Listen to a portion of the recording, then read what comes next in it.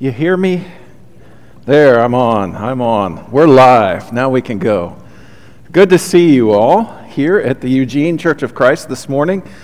So thankful for all of you who are joining us, regulars and irregulars or visitors, all of that. I think we had a good week last week with Lanny being here, and I thank you for the time I got to go see my grandmother. So here we are celebrating her 95th birthday, my gram there, and my mom's sister, my aunt and uncle there, and that's my sister, Gretchen, and we had a great time. So at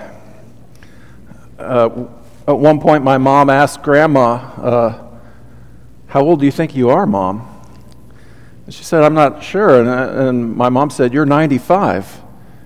And my grandma said, I'm 95? Holy smokes. I've got a good gram.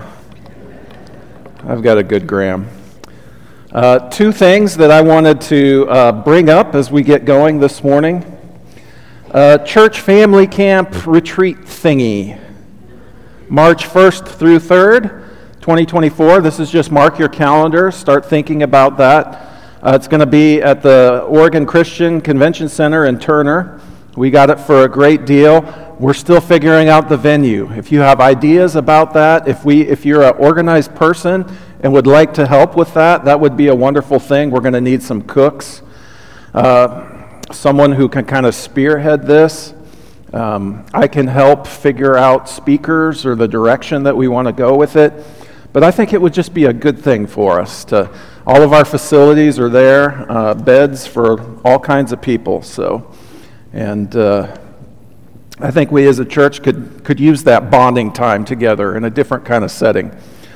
Church memory verse program. I need help organizing this and leading this. Ideas for announcing it, getting involved in it, people to sign up. How do we track it? Accountability. I've already been asking for the congregation to give memory verses. You think some of the most important verses are to have committed to memory? I want to do this together as a church, and I want to be intentional about it. I can't lead it all myself, and I'm asking for help with these things. Will you consider helping me? In my mind, that memory verse program is so crucial. A diaconia kind of work of the church that is something that we really need and could use help with. So, something to think about and pray about. And now, today, we are starting a new series. Dun, dun, dun. Drum roll, please. JP's already done with me. He's protecting young Seamus's ears from this loud guy up here. Deuteronomy 31:6, be strong and courageous. Why Deuteronomy? Of all the books that we could choose in the Bible, this is the first series that I've preached from the Old Testament, I think, since I've been here. I mean, I've referred to it a lot. But why dig into Deuteronomy? It has commands that don't make sense to us. We're not sure how to understand all those commands. It shows a wrath of God in ways that seem difficult to reconcile with the way of Jesus Christ. The book of Deuteronomy, it invokes curses on God's people. Why would anyone want that? Can't we just forget about that, put that away, tuck it in there, and move on? But let me ask you this. Have any of you been discouraged in this room by what is taking place in the world these days? Does it feel heavy to you? Things that feel dark? You know, I look at my news feed and Ukraine, what's going on in Israel. Some people don't even know all the stuff that's happening in Sudan right now. I think about the political climate of our own country, how polarized things are, how angry people seem. A lot of people are disillusioned by our politicians, who all claim to be in it for the good of our country, and yet somehow it seems to feel like from the very bottom to the very top, everyone just seems to be in it for themselves sometimes. I know that that's a particularly jaded view, and that there are a lot of good people trying to do good things in this world. But sometimes the world just doesn't feel safe to us.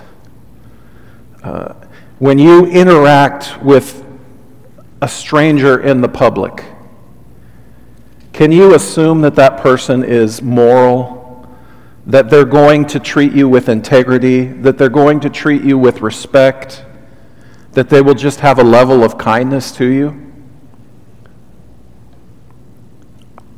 We all have experiences where that's happened, and we all have experiences where that has definitely not happened. You know, when I was a kid, I used to tear around the neighborhood from before I could ride a bike. And then when I got old enough to keep my balance on my little BMX dirt bike, I was off all over the place. You know, I didn't have the kind of boundaries that I myself as a parent set for my kids. It was like I was turned loose. And yeah, not everything was safe, but figure it out, be back before dinner time or be back before dark. And I was out everywhere in that neighborhood into all kinds of fun, mischievous little things. I don't think a lot of parents feel safe to do that with their kids today. There are pockets in the country and stuff like that. And then look at what is going on in your own heart. When I look at my own heart, I've really been examining myself as I'm talking about holiness from Deuteronomy. Do you have secret sin in your life? Do you have secret sin in your life? Are you portraying something when you're here in this setting, but you know very well the reality of your life and your heart?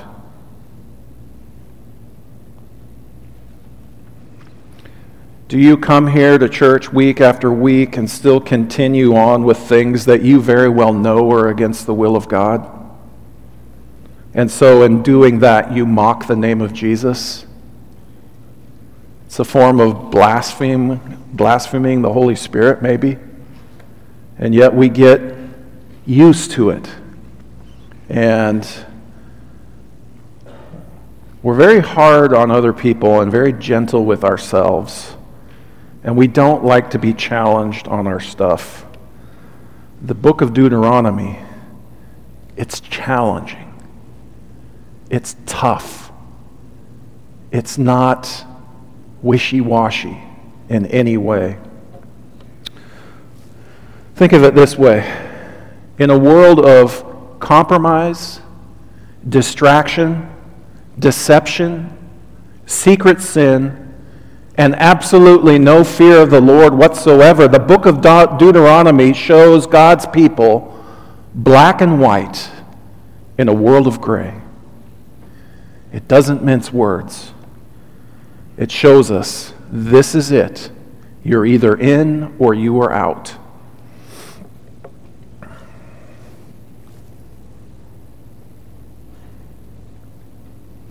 Hear, O Israel, the Lord our God, the Lord is one. Love the Lord your God with all your heart and with all your soul and with all your strength. These commandments that I give you today are to be on your hearts. Impress them on your children. Talk about them when you sit at home and when you walk along the road, when you lie down and when you get up. Tie them as symbols on your hands and bind them on your foreheads. Write them on the doorframes of your houses and on your gates. Of course, the only way of life in Jesus Christ, The only way for the life of discipleship to work is to love God with everything we have.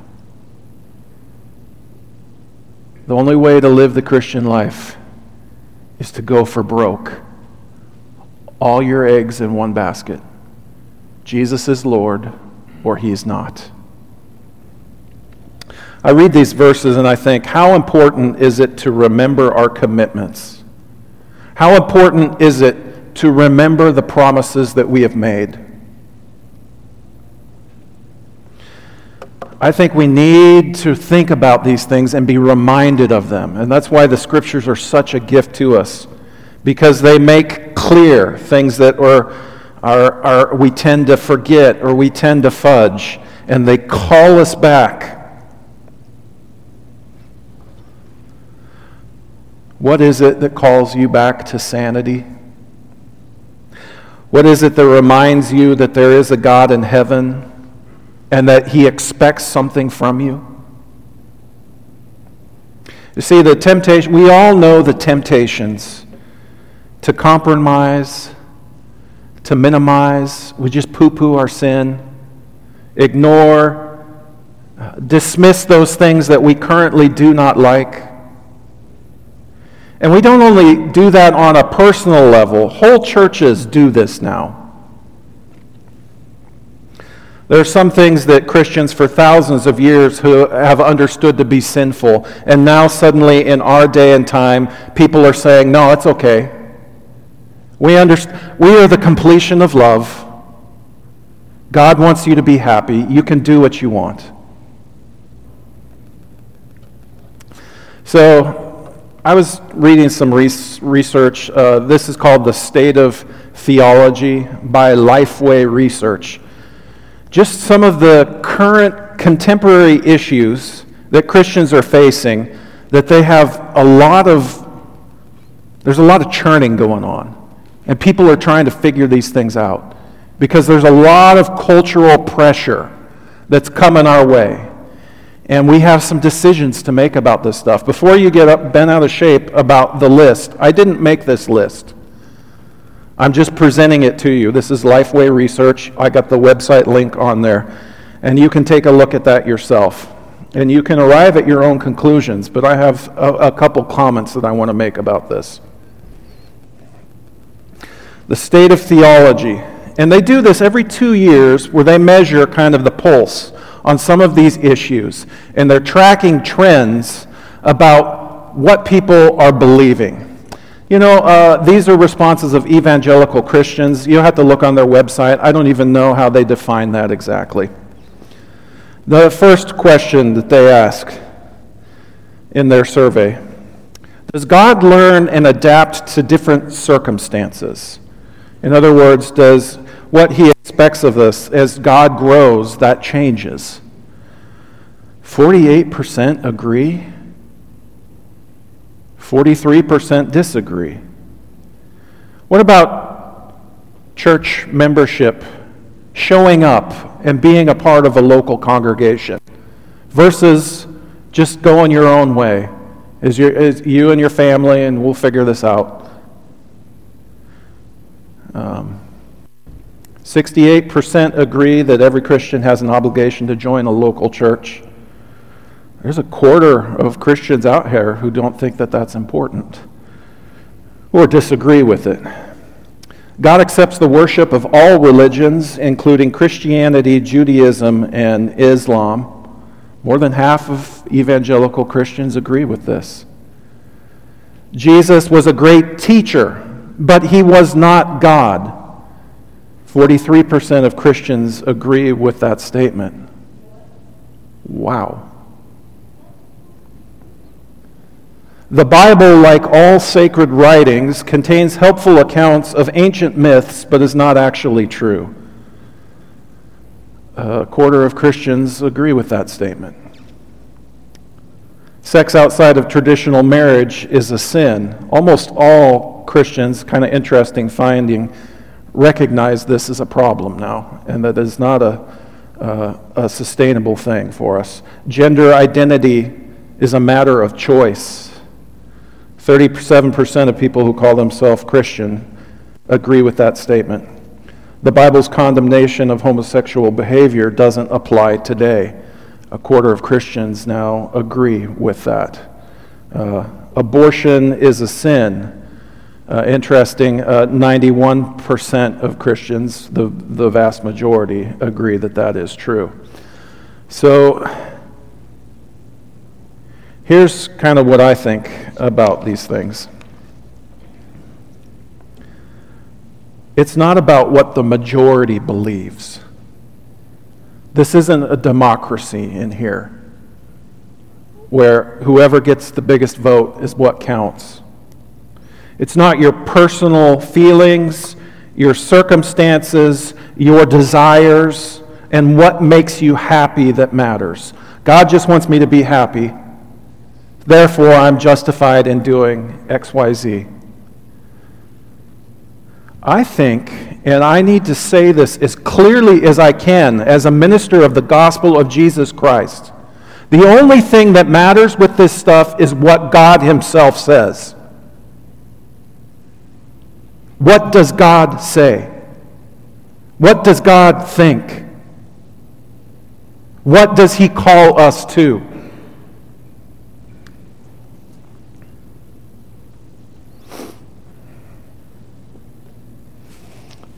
Just look at this list. Does God learn and adapt? Malachi, I think the 3rd chapter says God does not change. Hebrews 13:5 says Jesus Christ, he is the same yesterday, today, and forever. Perfection is perfection. We're the ones who change. Does church membership matter? Do not forsake the assembly, as some of you are in the habit of doing, also from Hebrews. God accepts the worship of all religions. Jesus says, no one comes to the Father except by me. And Acts tells us there's no other name given to humanity by which we must be saved, only the name of Jesus.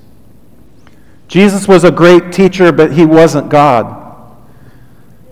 He is the image of the invisible God, the firstborn over all creation, for by him all things were created in heavens, and all things were created for him. He sustains all things, and he holds all things together. You know, it's so crucial that we grow as a people of the book, that we know our scriptures, that we can read about them and think about them. Most of all, I think, I need God's word to combat Calvin's own stinking thinking. It gives me a place to stand.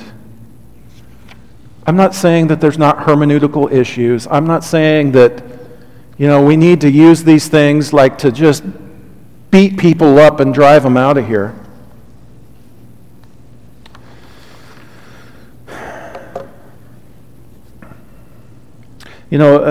A church is a spiritual hospital.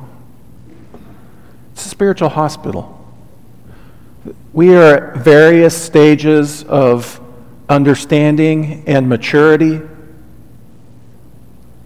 If you have sin in your life, this is the place you need to be. If you don't do everything perfect, this is the place you need to be. If you've made a collateral mess of things, this is the place you need to be. Jesus Christ is a friend of sinners. That keeps me coming back.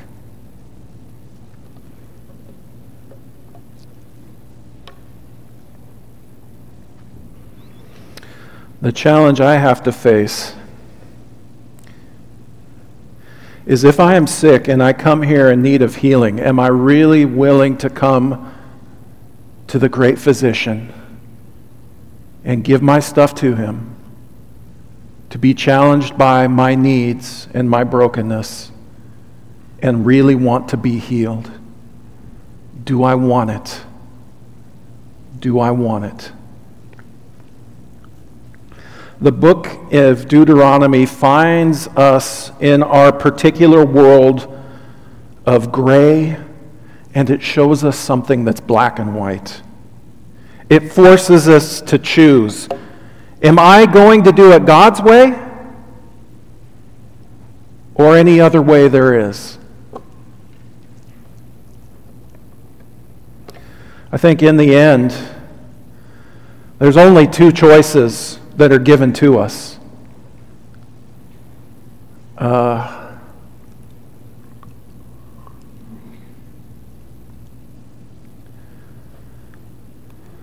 There's only two choices in the end. Jesus Christ or everything or anything else. And when you make that decision for Jesus Christ, and you go for it with all your mind, with all your heart, with all your strength, everything you have, all of your love, that's when the Christian life becomes easy. That's when the Christian life becomes healing.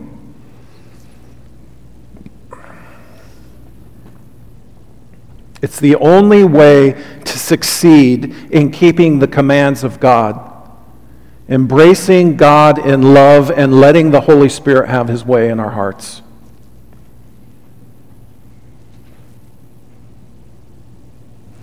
Love the Lord your God with all your heart and with all your soul and with all your strength. Christian life is not hard. It's not hard. You know what makes the Christian life hard? When we love other things more than we really love God. When we love ourselves more than we love Jesus. Then the Christian life is really hard, and we're wondering, why is this not working?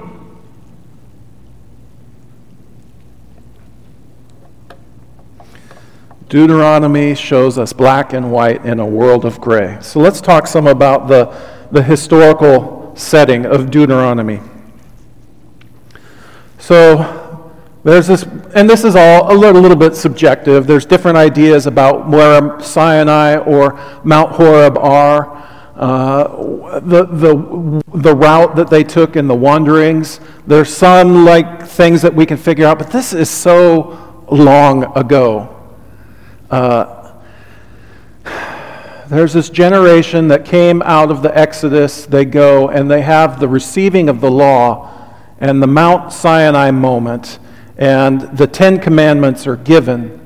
And then they go and they send spies into the land. And of the spies that they sent in, 2 said, "We can do this." And the majority said, "Yes, it's a great land, but there be giants there and walled cities that are thick and tall. Their fortifications there's no way we can."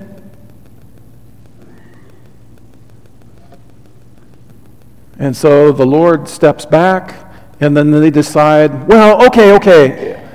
If our choice is to do that or just wander around or whatever, we'll go, and they try to do it in their own strength without the Lord's help, and of course they fail.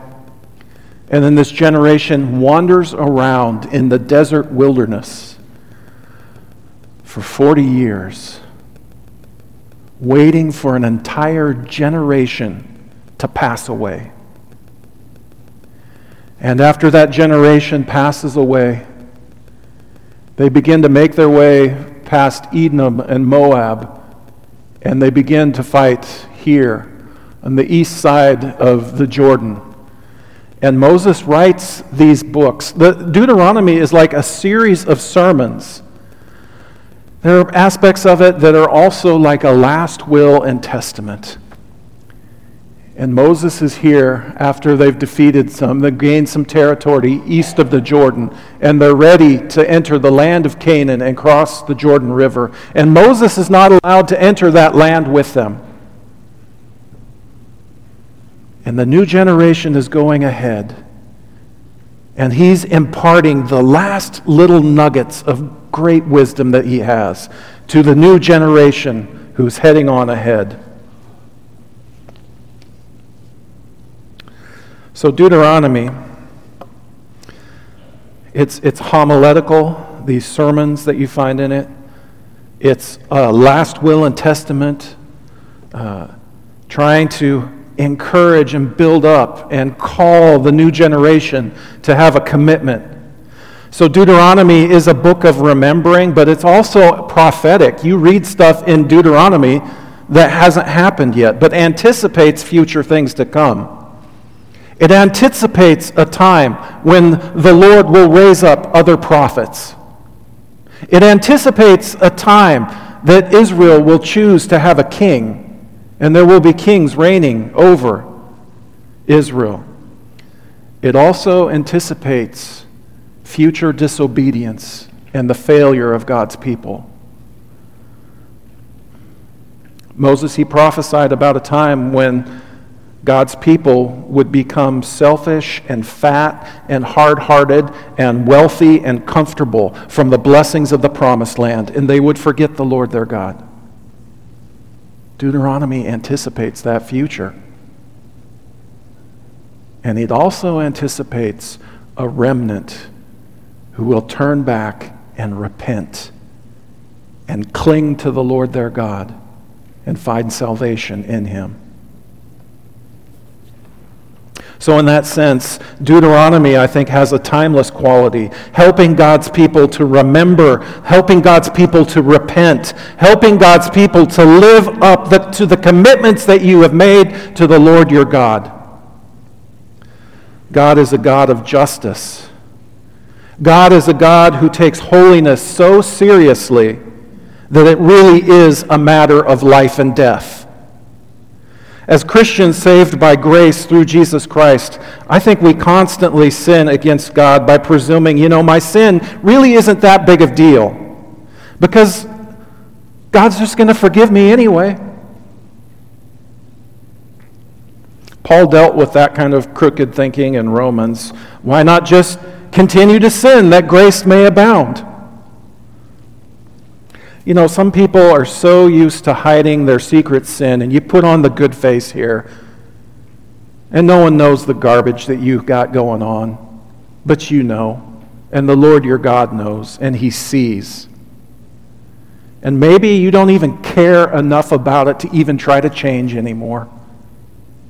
Just pretend that it's all okay and it's all fine. Is your real life in a different box or category than your church box and category? Let me put it this way. Do your Sundays translate to your Mondays?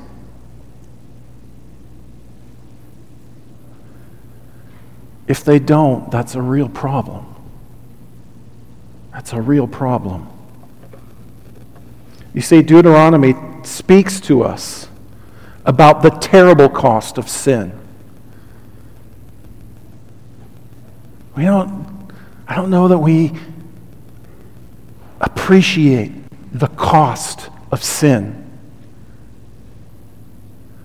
We're so seeped in grace and we know the stories so well, and praise God for that, because it's the only chance any of us have.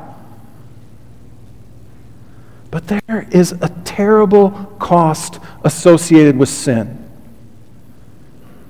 And we see that in Deuteronomy. The destruction of cities, the toppling of nations, the death of men, women, and yes, even children, all the way down to the goats and the sheep and the livestock. I find that in looking at the cost of sin and looking at the judgment of God, I have a renewed wonder and appreciation for everything that Jesus accomplishes for me on the cross. Deuteronomy is a book about a writing concerned with commissioning the next generation of God's people. Hear, Israel, the decrees and laws I declared in your hearing today. Learn them and be sure to follow them. The Lord our God made a covenant with us at Horeb. It was not with our ancestors the Lord made this covenant, but with us, with all of us who are alive here today. There's an interesting thing going on in this verse. Who is Moses talking to? This is after the wilderness wandering on the plains of the east of the Jordan. They're on the brink of entering into the promised land. That's the context of where these words are written. Most of the people that were hearing these words of Deuteronomy, they were born in the wilderness wandering. They weren't even at Sinai. At best, they are the children who were at Sinai. But the generation of the adults, they're gone now. They're gone.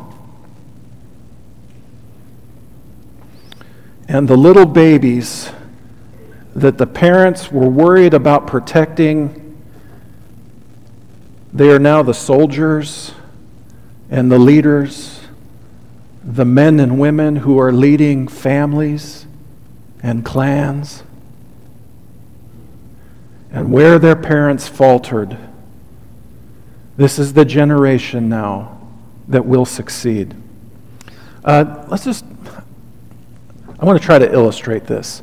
If you are, say, 49 years old or younger, I'd like you to stand up.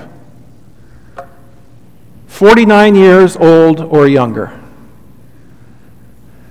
If you're 50 or older, stay seated. Stay sitting down.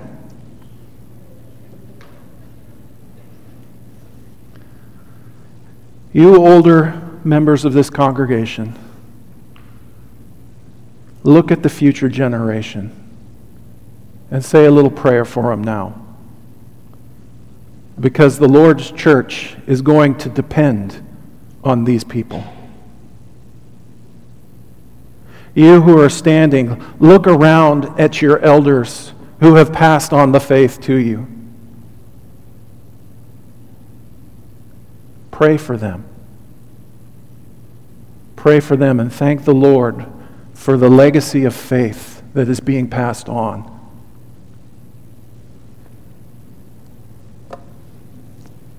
Thank you, Lord, for what we have received. You who are standing, are you ready to take the reins? That's an honest answer. Are you ready? There's going to come a point where we're the ones who are going to decide the directions we're heading. All right, you can have a seat.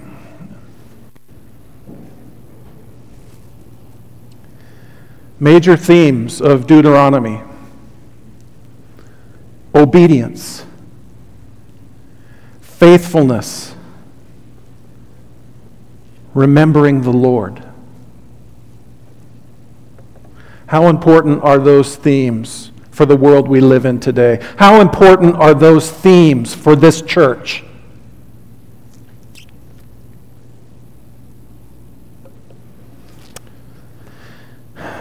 Ancient Israel was a people gathered together, ready to cross the Jordan and enter into their inheritance. And they're going to start in Jericho. They're poised, waiting to go for it. In the same way, we, the church, are a nation of priests, a called out people.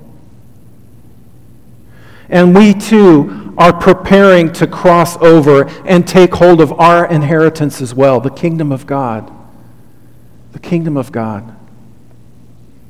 In ancient Israel, they take a hold of the promised land through military force. The church, the disciples of Jesus, who are fighting in a very real war ourselves, the war of the Lamb.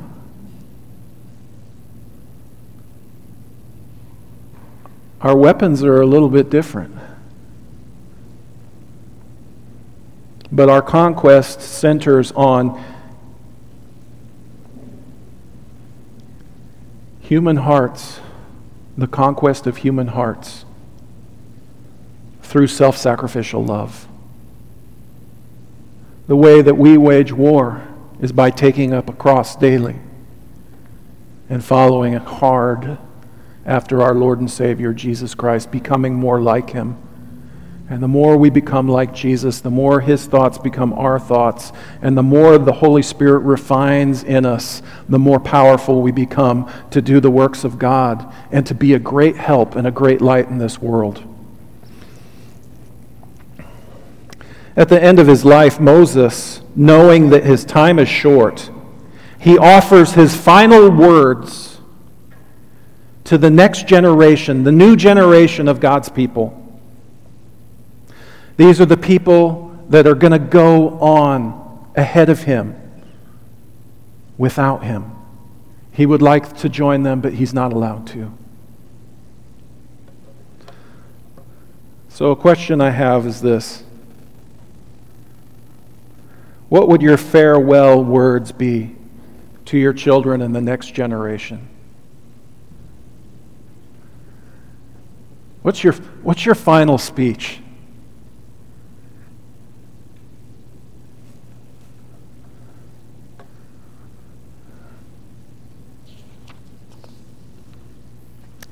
One thing I love about art and music is that sometimes a picture really does say 1,000 words. Sometimes a song will push a truth through to me in a way that a whole bunch of sermons never can. I hate to say that because I'm a preacher, but it's true. Now, art is highly subjective, but sometimes its impact is really broad. And that's the case in this following painting I want you to take a look at. This painting is called Breaking Home Ties, and it depicts an older generation sending off a younger generation. This painting, Breaking Home Ties, it first appeared on September 25th of 1954 on the cover of a publication called the Saturday Evening Post. It was painted by a man named Norman Rockwell, and it's been one of the most reproduced paintings that he's ever done. It captured the soul of this country.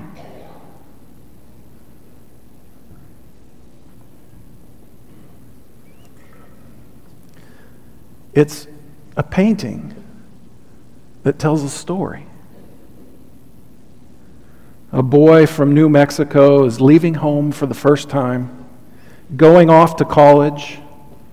The painting is considered by many experts to be Norman Rockwell's one of his masterworks. And it was his most widely reproduced. You can see a little ticket protruding from train ticket and a little bit of a train track down there.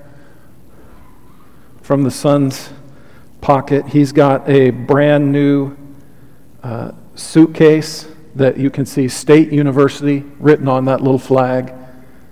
The son's tie and socks, they match perfectly. He's obviously been thinking about this day where he gets to launch off into his bright future. His pressed trousers, his white jacket, he's ready to have his turn and go after life. His shoes are shined to a point where they positively gleam. And the son, you see the look on his face. It's a look of anticipation and excitement looking to the future. The family dog is resting his head on the son's lap. He's sad to see the boy go. You know, we have a little dog, a little Shih Tzu Chai. Whenever we take suitcases out, she knows something's up, and she gets real mopey. You see the dad, though? The dad is feeling the opposite of the son. He's looking in the opposite direction of the son. You can see he's visibly slumped. He's not only holding his hat, he's holding his son's hat. He's got an unlit cigarette dangling from his lip, an unlit match he's holding in his hand. You probably can't see it, the detail. And the father's gaze is in the other direction than the son. You know, maybe he's looking back at the family homestead, thinking about what it's going to be like when his son's not a part of that anymore. The father, he's got nothing left to do except wait to that dreaded and imminent moment of the arrival of the train that will carry his son away. It's funny how I rediscovered this sermon. I always thought of myself as this guy. And this is the first time I've thought of myself as that guy. Except I don't smoke. I identify more with that father now than with that son. So I was looking at this painting and I thought, this somehow portrays the passing of a mantle from one generation on to the new generation. And I'm thinking of the way Moses passes on the mantle of leadership from himself to Joshua. This is the Exodus generation, the ones who came out of Egypt, the ones who received the Ten Commandments. They're now sitting down, they're all gone, and this is the last of them are left with the wilderness generation who's about to enter the promised land. So what are Moses' words to the final generation? And we're going to talk about this more, but the book of Deuteronomy, it is a blueprint for what godly leadership looks like. And his last words that he comes up, he's talking about two things in chapter 30. The first one is encouragement and clarity. Encouragement. Do we build up the young people among us? Do we give them opportunities to try?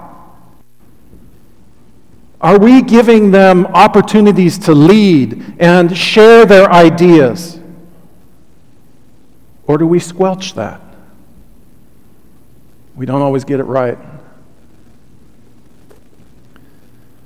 But we need to offer encouraging words to the generations who are coming behind us. As you get older, your role in encouragement is that much more important. Not a role in complaining, not a role in policing, a role in encouragement. Moses, he encourages the new generation. Now, what I'm commanding you today is not too difficult for you or beyond your reach. It's not up in heaven so that you have to ask, who will ascend into heaven and get it and proclaim it to us so that we may obey it?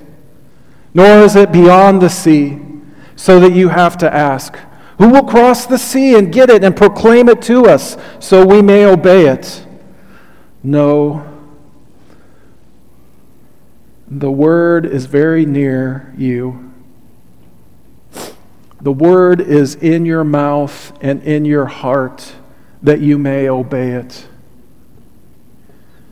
In the beginning was the Word, and the Word was with God, and the Word was God. He's encouraging the new generation. This is not too hard for you. And then he goes on to bring clarity. To bring clarity. There really are only two choices for us: Jesus or anything else. See, I set before you today life and prosperity, death and destruction. For I command you today to love the Lord your God, to walk in obedience to him, to keep his commands, decrees, and laws, and then you will live and increase, and the Lord your God will bless you in the land that you are entering to possess. This day I call the heavens and the earth as witnesses against you, that I have set before you life and death. I have set before you blessings and curses. Now choose life. Now choose life,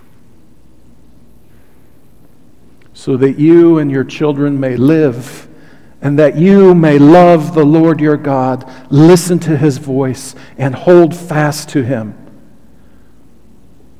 For the Lord is your life. The Lord is your life.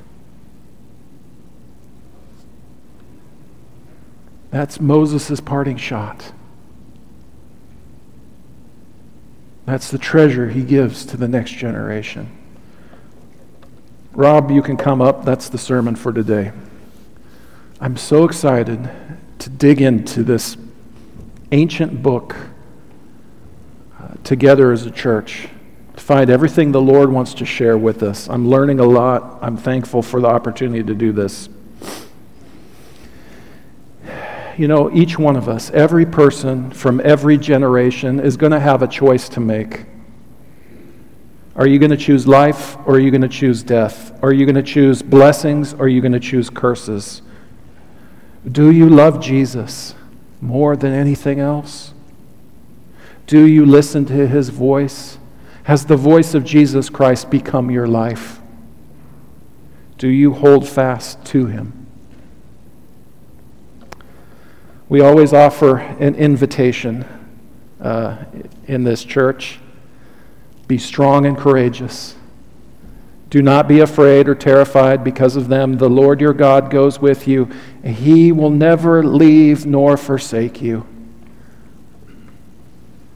If you want to make the Lord of your life, we always offer an opportunity to be baptized into the story of God's people and become a part of that and born again into it.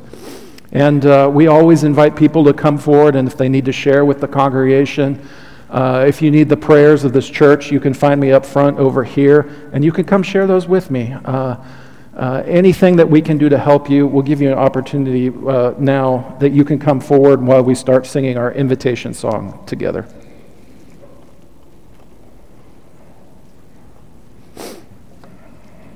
All right, if we can all stand for our song.